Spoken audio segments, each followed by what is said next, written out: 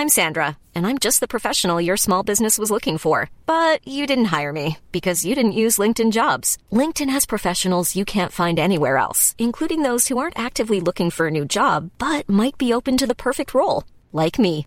In a given month, over 70% of LinkedIn users don't visit other leading job sites. So if you're not looking on LinkedIn, you'll miss out on great candidates like Sandra. Start hiring professionals like a professional. Post your free job on linkedin.com/people today. Chapter 10. Odd Jobs.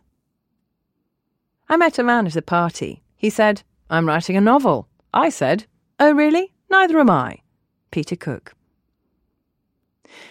For better or worse, seeing as I possessed a functioning office, I would often be asked to help with report writing, editing, or other urgent requests for a fast turnaround. By virtue of being connected to the bookshop, some people leapt to the conclusion I must be able to read. Logically, this must also make me qualified as an editor. I received memoirs, first novels and short stories, as well as a barrage of reports on economics, agriculture, health, scholarships and funding applications. Sometimes written in English, others in Vinglish, in which I remain fluent. Or worse, reports from foreign consultants who couldn't write to be converted ASAP to functional English. Other requests I would pass along to more professional associates, although memoirs were sneeringly met with a caveat demanding an ego penalty and hardship allowance. Short of cash, I was reminded of this brutal assessment when I spent an agonising few weeks editing the memoirs of an NGO boss. He delivered 10 heavy binders crammed full of musings, recounting every detail of his life.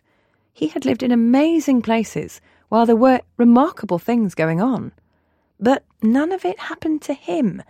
It was a long-winded rant about office politics, strangely interspersed every 10 pages or so with an eye-wateringly graphic sex scene. I guess in an attempt to spice up the mediocrity, every grubby encounter was painted in vivid detail. They featured his wife and various hookers, although never at the same time. Page after page, women hurled themselves at him. I couldn't see the attraction. Maybe it was the bad porn, or possibly that he felt cursed by his purple-headed monster. Somehow, it just put me off. A customer was leaving town after 12 months working with the Voice of Vietnam. Big-heartedly, he offered his position to me as English online editor of the Communist Review, mouthpiece of the party. My brief stint overlapped with the 50th anniversary of the Dien Bien Phu victory over the French. Consequently, I received articles written by all the party hierarchy. I began to panic. What if I misinterpret the Vinglish to something not quite correct? There goes my visa. Here comes the gulag. Thankfully, the bigwigs had very good translators, so my skills were not needed. I was left with a stack of articles from old-school rabid cadres to try and figure out what on earth they were trying to say, apart from the predictable imperialist running dog punctuating every second paragraph. After 3 months, my editorship came to an end when I was called into VOV and informed that they couldn't pay me for some time. Considering that they already owed me salary for 2 months, I replied that this was a happy coincidence, because I also couldn't work for them for some time either. Another foreigner took my place, unsuspecting and unknowingly pro bono. One evening, as I was about to lock the doors, an older Vietnamese man parked his Honda Cub and darted inside. He gazed eagerly at the shelves, before introducing himself as Professor Dr. Peopleteacher Ha, a gynecologist who needed to speak to me urgently about vaginoplasty. "Of course you do," I said, sensing a nutter. As it turned out, Ha had no interest in discussing the ins and outs of vaginoplasty, but was looking to broaden his expertise in gynecology to include men. He was keen to introduce me to his new invention, a male contraceptive. He dug his hand deep into his pocket. "Whoa, hold on a second, fella," I stuttered, but he had found the object of interest wrapped up in a bit of newspaper that he gingerly unfolded. It was a rough-cast metal pellet, about the size of a large rat turd. of which I was far too familiar. He explained that he was going to secure the plug in the vas deferens, thereby blocking the flow of semen, et voilà, no babies. Don't they have something like that already, like a vasectomy? I suggested. No, this is better, he replied. I pictured a man after an unexpected erection, upset that he'd shot the cat. Another late customer arrived and listened intently to Ha's story, immediately recommending that Ha contact the Ministry of Social Evils, who surely must be crying out for such a magnificent idea. A flawed plan. Firstly, because there was no Ministry of Social Evils, and secondly, because Professor Dr. People-Teacher Ha was barking mad. A few weeks later, Ha returned clutching a tattered photocopied French Journal of Gynecology. He smacked it down, open-paged on the counter. 6 splayed vaginas winked up at me. "OK, Ha, this has gone on long enough. This is a bookshop." Another evening, a friend arrived as I was preparing to close the shop. She dumped a small plastic tennis racket on the counter. Discovered in the kitchenware aisle at the supermarket and purchased for $1. Neither of us had any idea what it was for. I checked out the equipment. It was battery-operated, with a switch that only seemed to illuminate a small diode. Unable to determine its exact function, I naturally started to whack it against my palm as you would with a tennis racket. Instantaneously, I received a bolt of electricity that threw me off my chair, my friend hysterical with laughter. This was my first introduction to the ubiquitous mosquito zapper, an essential piece of kit in a Hanoi home arsenal. You're never more than 6 feet from a rat or a mozzie zapper in Hanoi. Occasionally, an airport taxi would slide to a halt outside the doors, and a flustered expat would struggle in with statues, large paintings in wooden frames, or even ceramic busts of Ho Chi Minh. Ah, the heavy thing. Most Vietnamese people at that time had not travelled by plane very often. As a parting gesture, a gift sometimes in excess of 30 kilograms might be given to a fond expat leaving town, generally just as they caught a cab to the airport. While the thought was appreciated, a side trip to the bookshop sometimes ensued, where the excess baggage would be offloaded and passed on to my cleaner. Travel restrictions had only recently been lifted for the local population, and Vietnamese friends would listen in amazement when I told them that I was able to move freely anywhere I liked in my own country, without asking permission or requesting special documents. Some of my neighbours had in fact lived abroad, having been educated in Eastern Europe or the former Soviet Union. They had been away from their friends and family for 8 years, spending 2 years learning a new language and the remaining 6 completing an undergraduate and master's degree. My grocer had spent his youth on a scholarship in East Berlin, and he insisted on speaking to me year after year in German, hoping that one day I would miraculously become fluent via immersion while buying soap powder or prawn crackers. Many Vietnamese people would apologise because English was regrettably their 6th language, having already mastered French, Chinese, Russian and German, in addition to their native tongue. Embarrassingly, I only spoke a rough version of English, worse French, and a pidgin Vinglish of my own invention. During the first year when SARS had hit, tourists had evaporated, the staff disappeared, and I was holding the fort. No customers. The expats scrambled and left in fear of the impending plague. You would expect I'd be nice to the customers who showed up. I wasn't. Instead, I reflected on a recent disclosure that all foreign men get dragged for whatever reason to karaoke bars, and all foreign women don't. This means that all foreign men secretly have a karaoke song up their sleeves, should the need present itself. All foreign women had no idea about any of this. I checked. I thought I could put this newfound knowledge to some use. I would determine if the male customers were resident or not, and then see what happened. I learned early on that it's astonishing what people are prepared to tell you without any prompting, because you're behind a desk.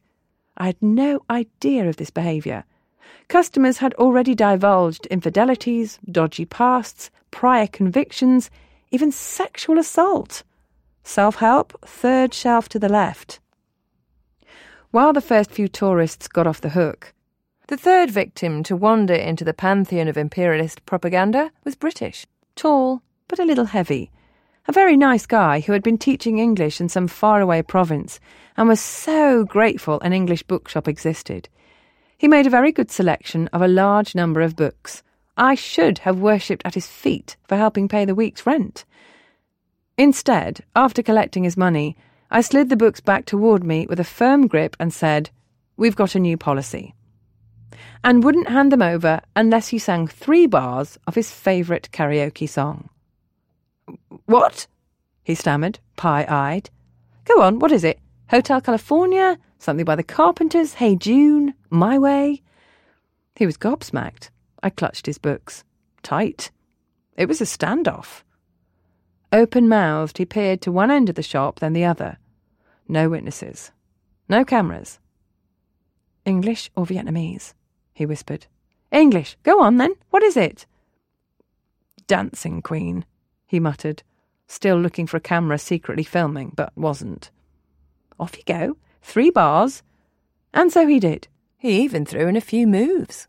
Old school. "Oh, young and sweet, only 17. I'd hit the jackpot. So what if SARS was sending the bookshop down the gurgler? Fantastic. Thank you very much. Here are your books. See you again. I didn't, but it's not hard to figure out why. For the next couple of weeks, I terrorised what few customers I had. My Way was a favourite. Someone was a Johnny Cash fan. A lot of Beatles showed up. Glenn Campbell. I was stunned. Most people belted out a number with little encouragement. Many customers liked to quote various facts, figures or anecdotes memorised from their travel Bibles, no matter how strange or improbable. Most of the authors of the guidebooks would drop by the bookshop to get an update on what businesses had opened or closed, or other general gossip, and in particular on what their rival publications were up to. Travel writers were almost always not very well paid and on very tight deadlines, so any information that could save them time for updates was worth pursuing. Sometimes errors would slip in and get merged with the general content, and several editions later had become fact. The oft-repeated story about the preserved Ho Chi Minh transiting to Russia for regular touch-ups was such an example. Vietnam has always possessed the expertise, having been taught by Russian scientists and disclosed in Ilya Zbarsky's incredible memoir, Lenin's Embalmers. Even so, it would be very peculiar for the Vietnamese government to allow their most significant propaganda piece out of the country for touch-ups, Russian or otherwise. Surely, if this was necessary, wouldn't it be easier for the experts and their magical chemicals to come to Uncle Ho? Vietnam has a proud history of gossip and disinformation, strung together by complete rubbish. My neighbours reliably informed me that my embassy paid $4,000 a month to all its citizens who lived in Hanoi. I suggested sarcastically that would mean no one would stay at home and everyone would move to Hanoi. One neighbour, when asked why a whitewashed line had suddenly appeared painted on the pavement the length of the street, said it was to deter rats. Rats cannot cross a white line, he asserted. In fact, he went on, both rats and cockroaches share this paranoia. Sceptical, I asked if perhaps it might be that the local government was again tearing up the pavement, and the white line was to guide the machinery. "No," he informed me emphatically, "it's definitely for rats and cockroaches." 3 days later, a machine arrived and tore up the pavement. I should have drawn a white line around him.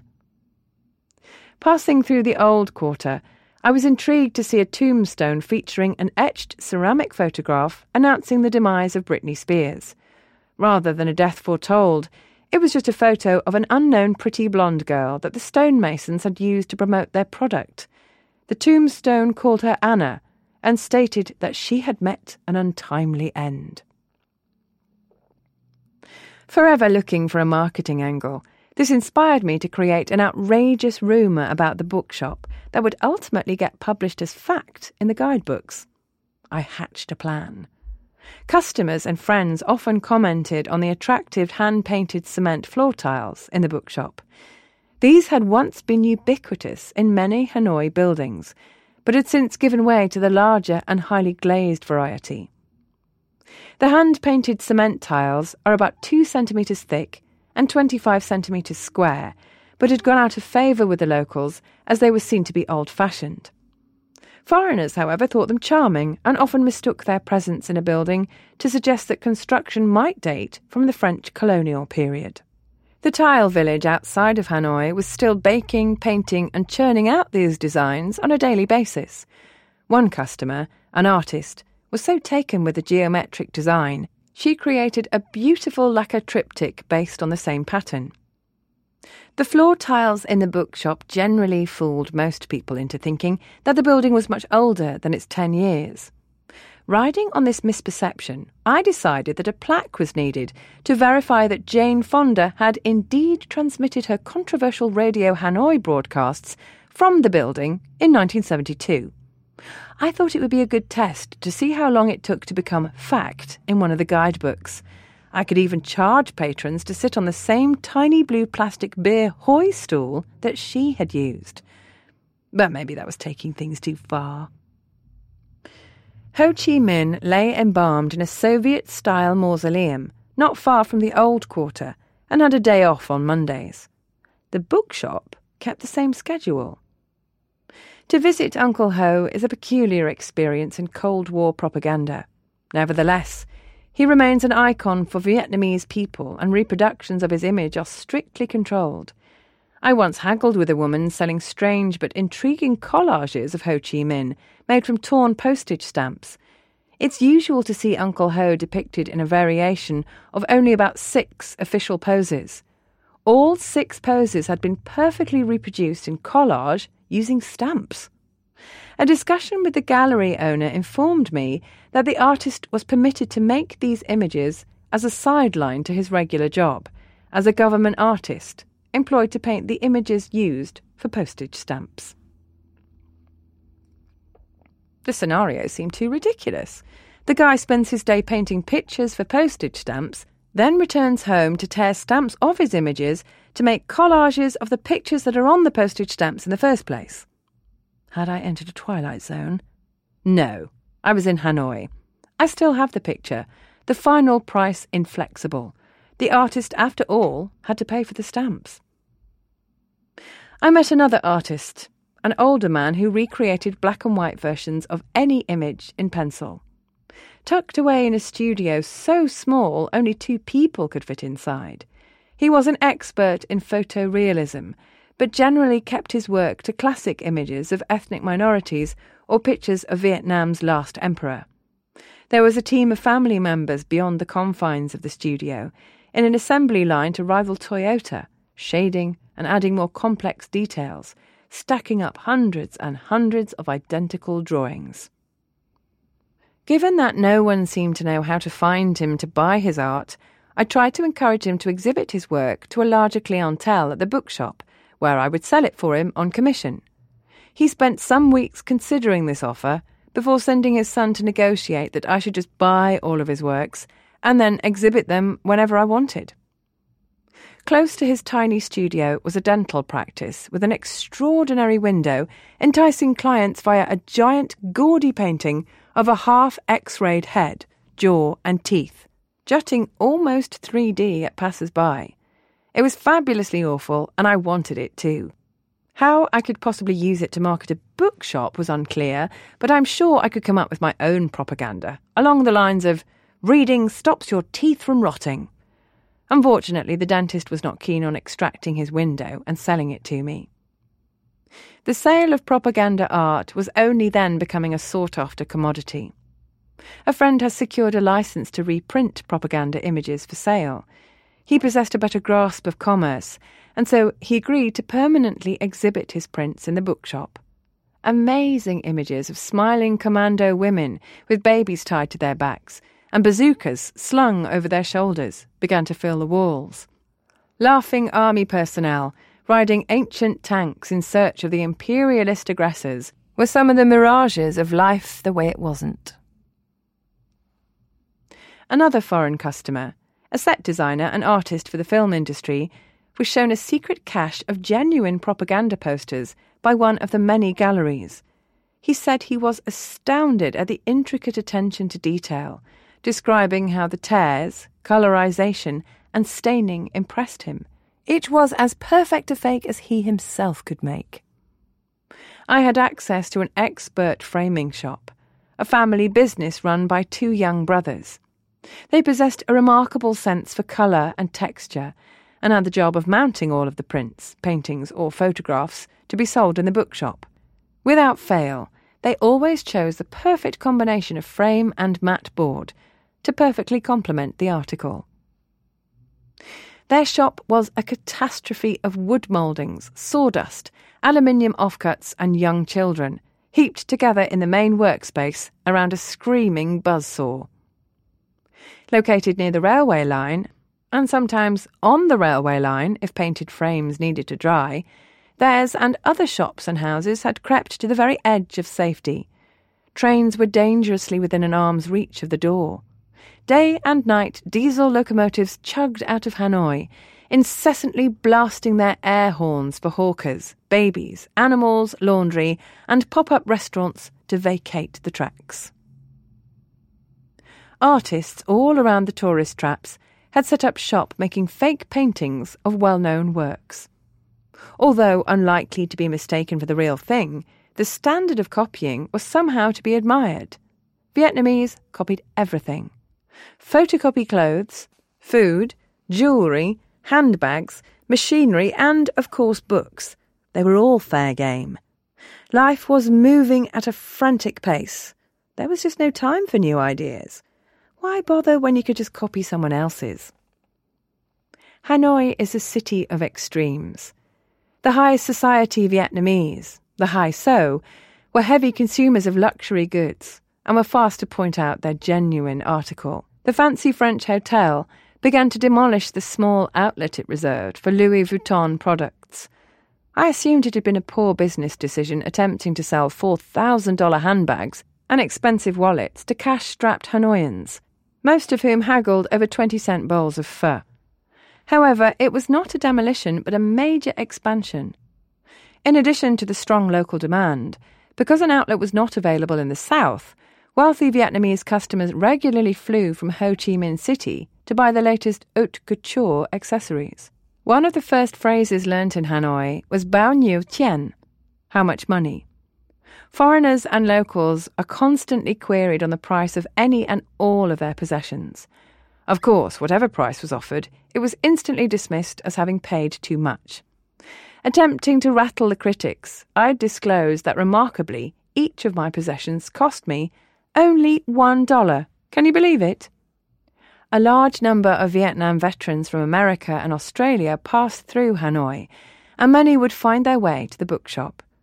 Americans with personal connections to the war sometimes had more unresolved issues than the Vietnamese, or maybe they were just a bit more fragile while back in Nam.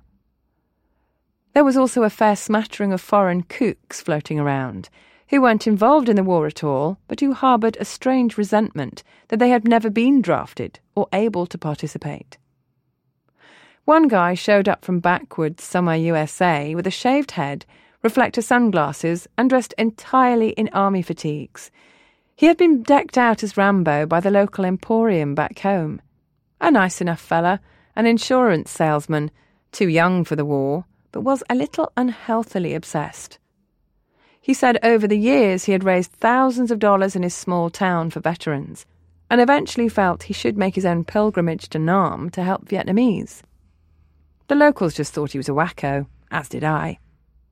Vietnamese people, while deeply scarred from the hostilities, are now 2 generations since the end of the Vietnam War, or the American War as it is known, and it is probably as distant to most of them as the Second World War was to someone like me, born in the 60s. A baby boom after 75 meant the majority of the population are under 35 years old, with a youthful focus firmly on the future rather than a tragic past. A very pleasant American man appeared one day and browsed the shelves. I elicited he was working at the American consulate. As I watched him review the books, it seemed from his poise that he may be military or ex-military. In fact, he seemed the right age to have served in Vietnam in his youth. My overactive imagination suspected he might be CIA. Ironically, after much browsing, the only book he selected was a biography of Kim Philby, a member of the notorious Cambridge Soviet spy circle in Britain. Proof positive. He paid for his purchase, and as he departed, loudly, I urged him not to consider the book an instruction manual.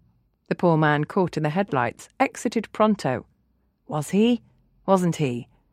Perhaps he just wanted to escape the lunatic in the bookshop. To ensure the book satisfied regular customers' tastes, I found myself reading a wide range of genres that ordinarily I wouldn't have contemplated. While crime books arrived every day, good crime fiction was hard to get hold of, and finding gems by new or even established authors was always a bonus. I found myself consuming bodice rippers and whodunits for the couple that bought prodigiously.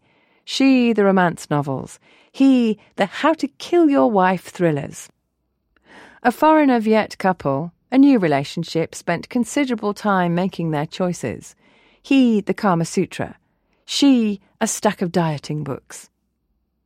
The Harry Potter phenomenon had arrived, and I was reluctant to make such an expensive purchase and be the first to import these books into the country. I could only assume, after sorting through the red tape and expense, all would be conveniently appropriated as imperialist superstition, then diverted to the book mafia, and none would make it to the shop. The date of release found a Vietnamese girl at 6 a.m. at the door, desperate to buy the latest instalment that I didn't have. She left inconsolable. My concerns for importation were justified. It took about a week before the dodgy bookshops began selling hundreds of Chinese counterfeit copies at about a third of the price I could have sold the genuine article. I consumed science fiction and fantasy when I could get it, but decent stock was always in short supply. A steady stream of memoirs and holiday novels usually found their way to the shelves from tourists passing through. Leafing through one of Bill Bryson's books, a long list of American insurance claims for household accidents was described, sustained via innocuous objects, such as silverware or soft furnishings. How clumsy could you be to be aggrieved by trousers? As I turned to return Bryson to the shelf, I found myself flipped upside down, flat on my back from the doorknob, catching my T-shirt. Another mishap after hours, and locked inside, I had slid down the narrow stairs and become pinned by my middle finger, jammed tight in the iron balustrade, trapped like a rat to the rat glue, marooned.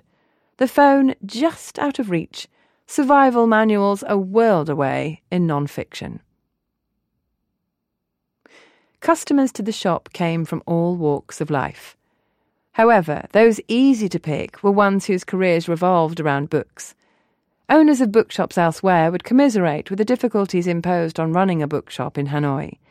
Librarians could be spotted carefully perusing the shelves, often caressing covers, and stopping to rearrange the titles. Authors would often visit the shop and kindly offer to sign copies of their work, if we were lucky enough to have any in stock, to be sold at a reduced price, or the page sliced from the book by over-vigilant staff wary of vandalised stock. Booksellers from abroad enthusiastically offered to be book mules and would sometimes deliver a bag of second-hand books on their next holiday. A local publisher arrived to scan the shelves. His English was very good, and he provided his card that showed he ran a local printing house. Elated that there was such good choice available, he excitedly asked if we had any of the New York Times bestsellers from a list he slid across the counter. In particular, he was after Bill Clinton's autobiography. It had only just been published, and by coincidence recently purchased in hardcover from a tourist arriving from the UK. Sceptical, I asked what he intended to do with these books. Translate them into Vietnamese and sell them, of course. I reminded him that might be infringing copyright, unless you have permission, I queried. Oh, that's not necessary for non-fiction books, he responded. I think you'll find it is, I offered. Quietly, he dragged his business card and bestseller list back across the counter and exited the bookshop, minus the hardcover or anything else. He never returned, but took to sending one of his non-English-speaking staff to make covert purchases. Vietnamese customers were always under suspicion. Obviously, people who were unable to speak or read English received more attention than the others. In an English bookshop, that was pretty much a giveaway they were up to something. Turning this to our own advantage, regular visits from fake Anglophones prompted a new category for the shelves: books unlikely to be sold to our particular clientele, with titles such as Illustrated Serbian Folk Dancing, Macrame Dreamcatchers, and others were lumped together marked Best Sellers, neatly written in both English and Vietnamese. The publishing house staff made several purchases for rapid translation over the next year or so, before eventually realising that the hype we conferred to the latest boy meets tractor space fantasy was perhaps a little overstated. I maintained a good relationship with various businesses and hotels around town. We were happy to send each other customers, and I would drag them into supporting whatever harebrained marketing scheme I had running. I would try and patronise or promote their efforts, although no pressure was required to attend the annual La Fête des Fromages, run by the swanky French hotel. It was an event where nearly 100 different cheeses would be flown in from around the world, and promoted to wannabe gourmands to try the fabulous array of fine wine and cheese. Amateurs would try to eat their way through them all, fail miserably, and fall headlong into lactic shock. I speak from experience. Latching onto an available Frenchman to discern exactly what cheeses to target proved to be the most useful advice. My schemes to promote the bookshop were varied. I would host book launches or other events that sometimes included a homemade martini fountain.